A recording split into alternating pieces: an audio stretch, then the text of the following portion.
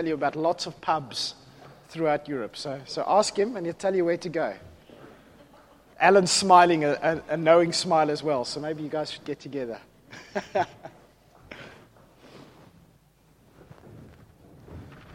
Well, I hope the rain stays off. Unfortunately, I got a bit of a frog caught in my throat the last couple of days. So as you can hear, it's half there, half not. And let's hope that the rain doesn't come and drive it all away. Let's just turn with me, if you would, to 1 John. And before we read it, we're just gonna pray. Father God, thank you so much that you are God. Lord, thank you that you have left hints to yourself through all of creation. Lord, thank you that the very fact that we are here shouts out that you are. Lord, thank you that you create all things. Lord, the storm that has been passing over us. The chairs that we're sitting on, Lord, owe their existence to you. Our very lives. Lord, we admit with the psalmist that before we were born, you knew us. You knew us even as we were being knit together in our mother's wombs. Lord, you are God. And who you are is so difficult for us to wrap our tiny little minds around. Lord Jesus, every time we think we understand who you are, Father. And then something comes along and we're just blown away and we say again, you are God and I am not. You are eternal and I am not. You are great and awesome and I can scarcely begin to understand you. Lord, thank you that your great promise to us is not that we need to understand you, but that you understand us. Not that we need to know you, but that you want to know us. Not that we should love you first, but that you first loved us. Not that we have to craft a God out of wood, but that you crafted us out of the very dust of the earth. Lord, I pray for us this morning and over the next 4 weeks as we consider just the very shallow surface of who you are. I pray that you would open our eyes, Lord, and that we would learn to know you deeper and better and just more intimately. And Lord, I pray that as we come to know you more, we would be more and more excited about who you are. That we would find comfort in the knowledge of your presence, that we would find peace in the knowledge that you are there, that we would find hope in the God that you are, and that we would be inspired to share your good news, that you are God and that you love us and have done so much for us with our friends and our families and our neighbors. Lord, our prayer, and it's one we pray too infrequently, our prayer, Father, is to know you better, to explore the ocean depths of your grace and your love, to see those hands that flung stars into space and those same hands that were scarred and that took our disgrace. Oh Lord, we pray that you would show yourself to us today. Open our hearts and our minds. Lord, may we be captivated by you. And may that vision of your glory so overwhelm us that our lives don't become less important in our trials and tribulations and joys, but find true meaning and purpose in your purpose for us. Amen.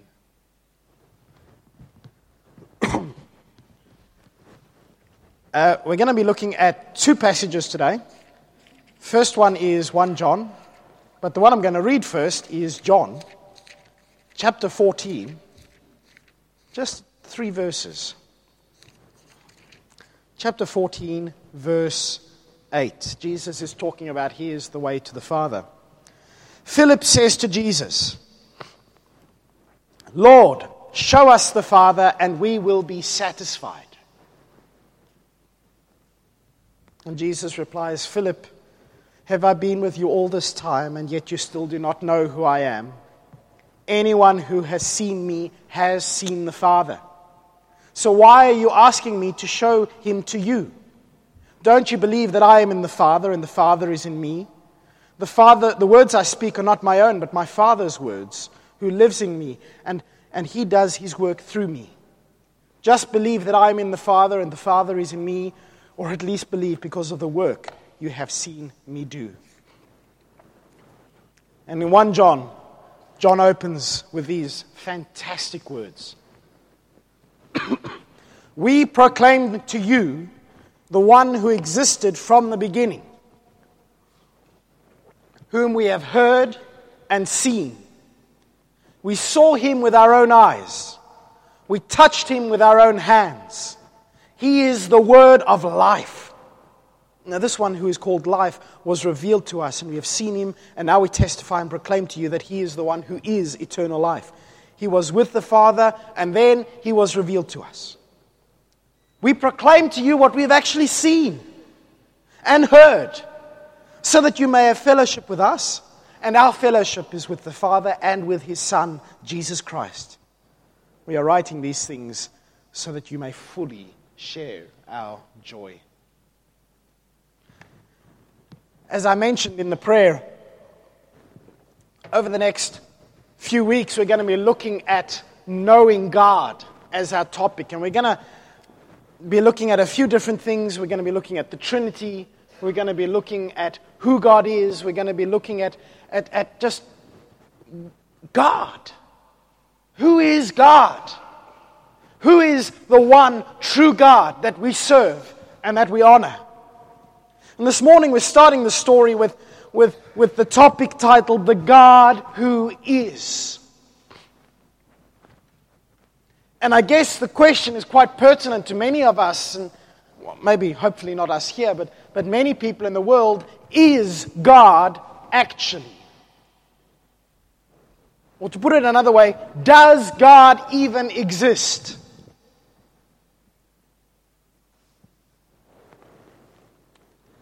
There's lots of people writing these days. One of the famous atheists called Sam Harris says, it is time that we admitted that faith is nothing more than the license religious people give one another to keep believing when reason fails. And he says at some point there's going to be enough pressure that it is just going to be too embarrassing to believe in God.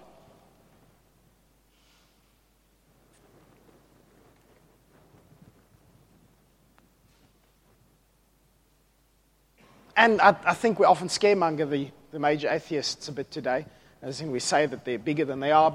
But the fact is that this is a question which everyone has to face at some stage. Does God actually exist, and how do you know that? How do you know that God is? How do you know that God not only is, but is actually concerned for us and cares for us and wants to have something to do with us? How do we know? And how do you explain to your friends and your family that you believe in this God that they have never seen?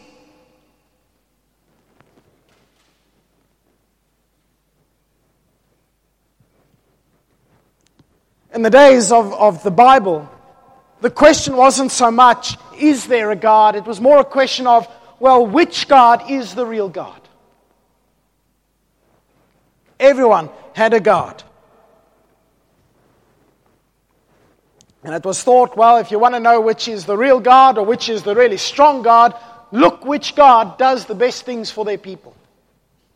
And it's interesting if you read through the stories of the plagues in Exodus. As God is delivering his people from Egypt, we see God is basically smooshing all the Egyptian deities and saying, actually, people of Egypt, people of Israel, people of the world, I am God. And there is no other. I love how in that story you have the Egyptian magicians and they try and they try and they try and then they get all boiled over and they just give their hands up and say, this is God. Crossing the Red Sea, God showing himself to be mighty.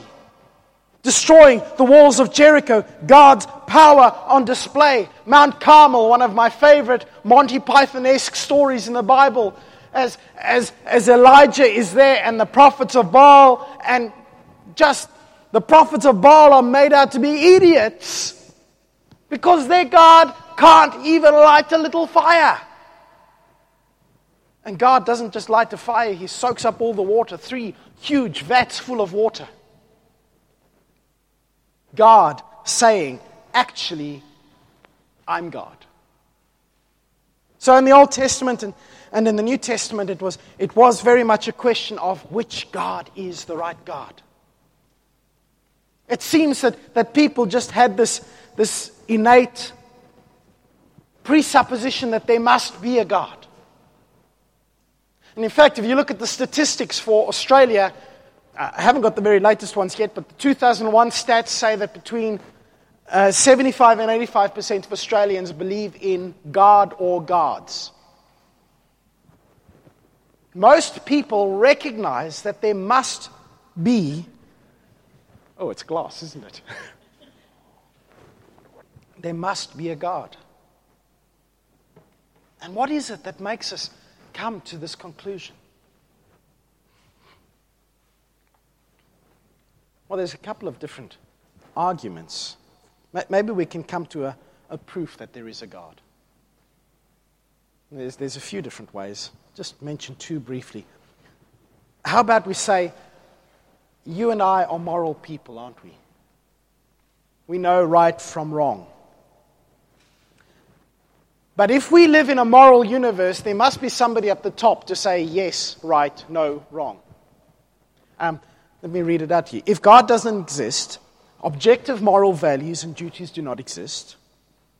But objective moral duties and values do exist, therefore God exists. Convinced there is a God? We know there is. Even Dawkins agrees with both of those statements that moral values exist. Yeah. And yet he still turns around and says, there is at bottom no design, no purpose, no evil, no good. But there are moral values and absolutes. I don't know.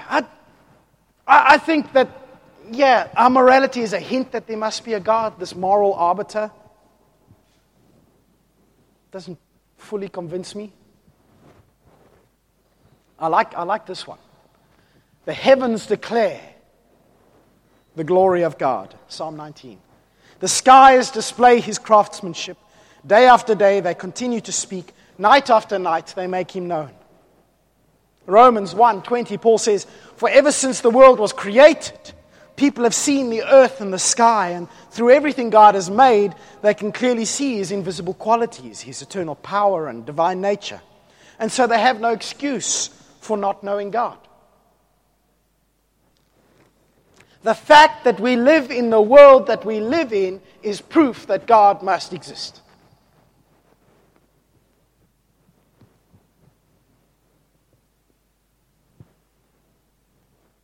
And we can say this because we live in a universe that is fine-tuned. Now, we're not talking designed here. We're saying that it is fine-tuned. I'm sorry, you're going to get a little bit of physics here. The universe is made up. And the man at the back there just goes, it's the weekend. I don't want to do physics. The existence of life in the universe as we know it depends on some very finely balanced things.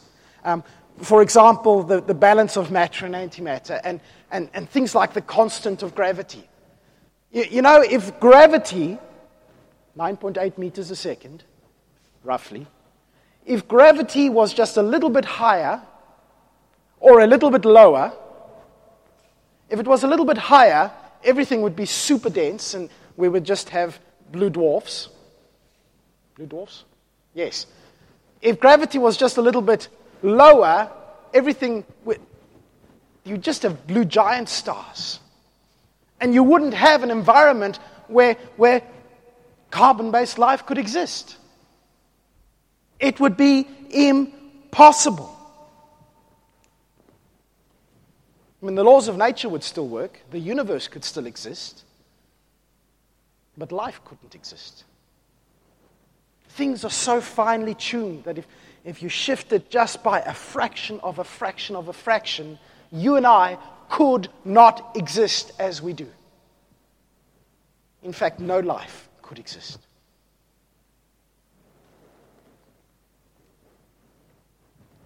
And so we can say, well, the fact that our universe is so finely tuned to allow life to exist, well, either it's because it has to be, or because it just happens to be, or because God made it to be that way. It doesn't have to be. I won't give you the physics. I'll tell you that superstring theory allows for a cosmic landscape of around 10 to the 500 different possible universes governed by the present laws of nature. The present laws of nature, just on those, ignore the constants, you could have 10 to the 500. So 10, lots of zeros. Like run them all the way back home. You got enough zeros. Different universes, and life wouldn't exist. It's just so finely tuned. 1 in 10 to the 500 is where we are. Maybe it's just an accident.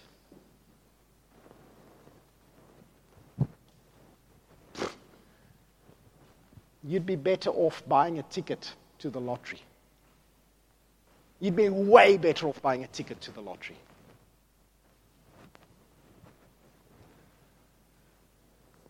I won't bore you. I've got a great book. It doesn't work.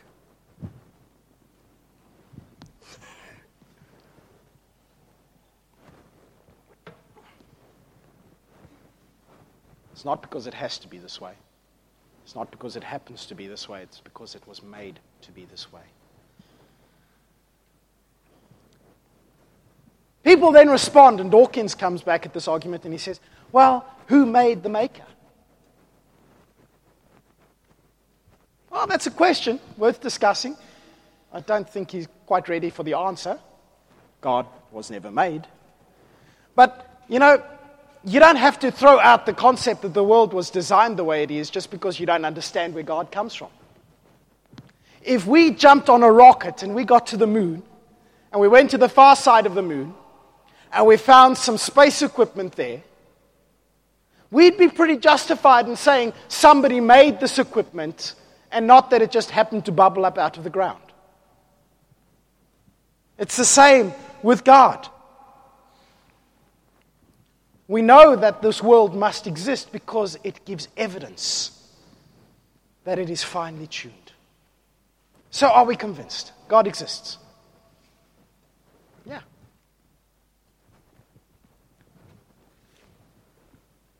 That's only a partial proof, isn't it?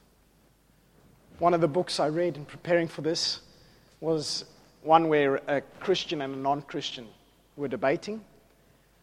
And the non-Christian eventually came and said, you know what? I have changed my mind. I'm no longer an atheist. I'm a theist. I believe in God. Fantastic. Can I hear an amen? Doesn't believe in God as we know God. Just believes that there is a God. Just believes that there is a God. In fact, he says Christianity doesn't convince him. You see, the problem is when we come at this question of is there a God with all of these different angles, yes, they are hints to the fact that there must be a God. Yes, we can maybe even come to the conclusion that there is a God somewhere out there, however he looks like, but in the end, we don't get very far at all. In the end, all we get is this, as Ecclesiastes puts it, a sense of eternity in us. This sense there must be a God, but I can't go any further than that.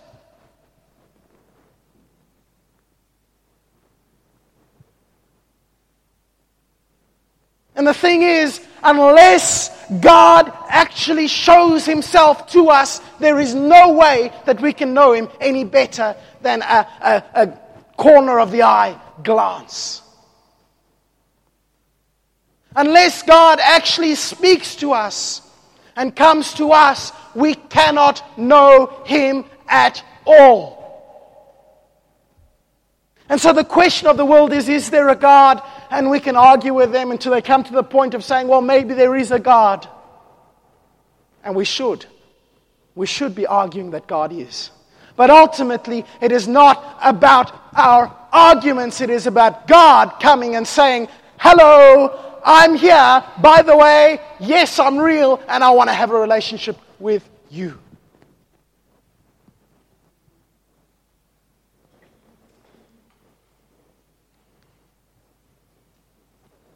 The Bible never attempts to prove that God is real.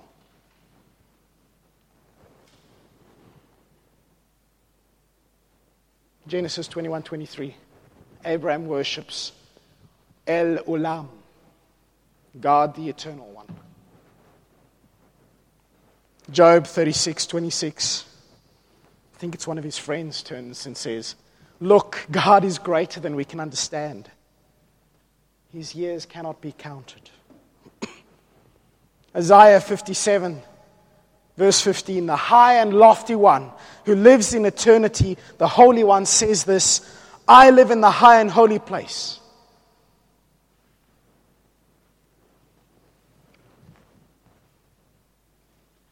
The Bible just assumes God exists. Why? Because it's the record of the people who have had dealings with God. I don't come and sit next to Colin and go, I'm not sure Colin actually exists. Have you ever heard of a Colin? I'm not sure. And maybe if I've never met the man, I could be having a conversation. Go, have you ever heard of Colin? Maybe he exists. I heard he's a nice guy. Does a good job leading communion. Have you heard of him? But then I come to know him and I sit and I see him speak at the front. I talk to him. I get to know him. All of a sudden my question's not, do you exist? It's what sort of a person are you? And it's the same with God. You don't ask, do you exist, when somebody is speaking to you. It's kind of obvious, isn't it? 1 John chapter 1 says that the Word was from the beginning. He existed from the beginning. And the one who has existed eternally, the one who fine-tuned the universe, the one who is absolutely the morally right and just one, is the same one who comes and speaks to us. And throughout the Old Testament, leads his people to the point where he himself steps down and says, hello. If you've seen me, you have seen the Father. You see, when Jesus Christ, God's Son, entered into time and how now the whole of the eternal Godhead stepped into time. When we see Jesus, we see the Father. We see the character of the Father. How do we know whether God exists? Well, does Jesus exist? Ultimately, every type of theology that we do, every type of thinking about the Christian faith, any type of thinking about God the Father brings us back to Jesus, because Jesus is the one who shows us God. Jesus has always been the one who shows God to humanity. In Jesus Christ, God walked with us. And John doesn't write here, well, dear friends, I'm writing to you about an argument, and I want to tell you about the fine-tuning of the universe. John doesn't want to give us theories and physics. He wants to say, I've met God! Woo! Touched Him, felt Him, heard Him. I've met Him. And I want you guys to meet Him too.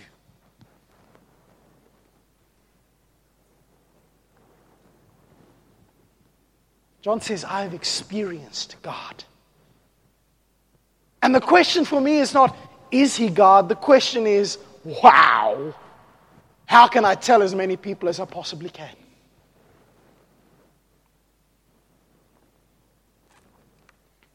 John says, I'm writing to you because I want you to have fellowship with us. I want you to have partnership in this experience with us. He says in chapter 5, verse 13, I'm writing so that you may know that you have eternal life.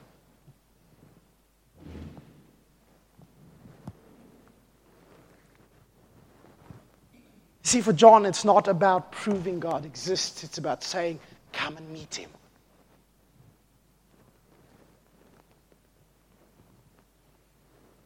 Jesus revealed the Father to His disciples.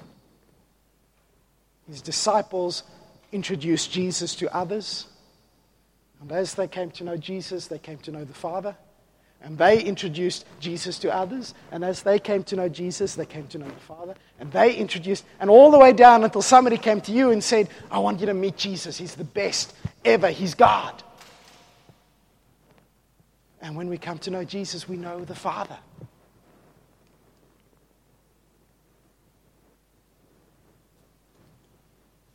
And yes, we can't touch and feel and hear and see Jesus. But we enter into fellowship with those who did. John says, we want you to have fellowship with us. Join us. Because our fellowship is with the Father and with the Son.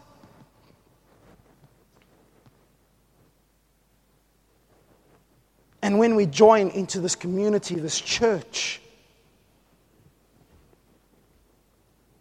maybe we can't physically see Jesus, but we know that we are with Him. He says He's near us. He's our brother. He's our friend.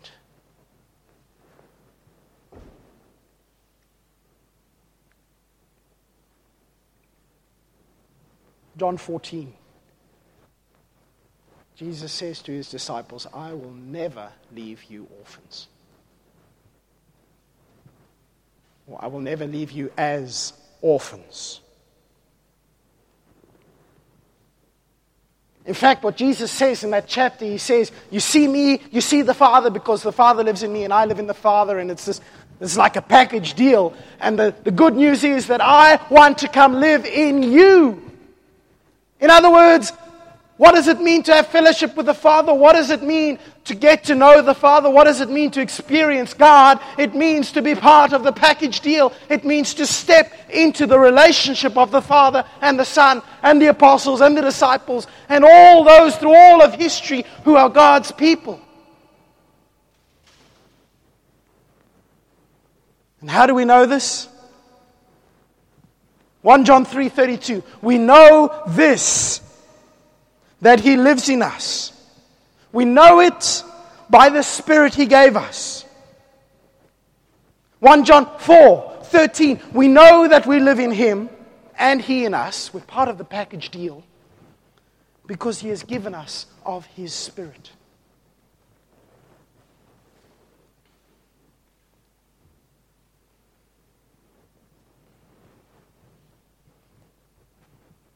How do you know that God exists? That's a question. That's a question. Anyone got an answer? Tell us, Graham. Yeah, but how do you know? How do you know God exists? Spirit witnesses with our spirit. The resurrection's key because it's proof of God's power, isn't it? Anyone else? How do you know that God exists? Debbie. He answers us. Bam. Got a relationship with him. Yeah. Anyone else? You can feel it.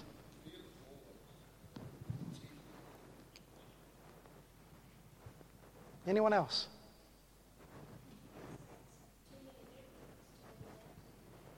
And isn't that what Jesus said in that passage from John 14? He said, believe me, just believe that I'm in the Father and the Father is in me. And if you can't do that, just believe on the basis of all the works you've seen me do.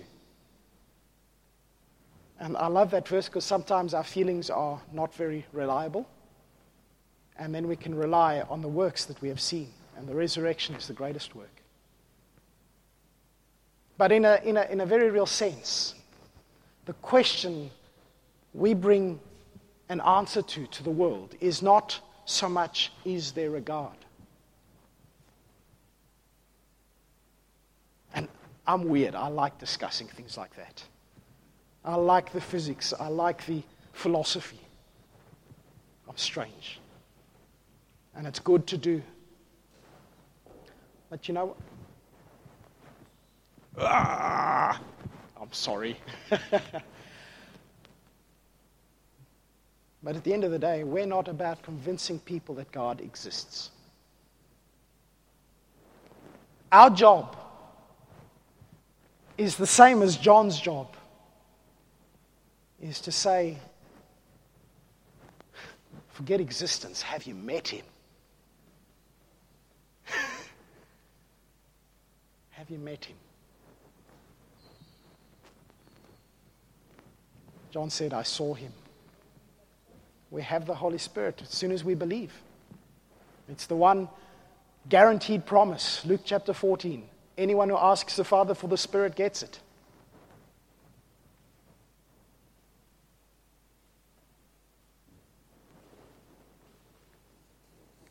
John said, I saw, I felt, I touched, I heard. We can say, I experienced God this, he did this in my life. He did that in my life. He raised me from the dead. He speaks to me. Can I make the introductions?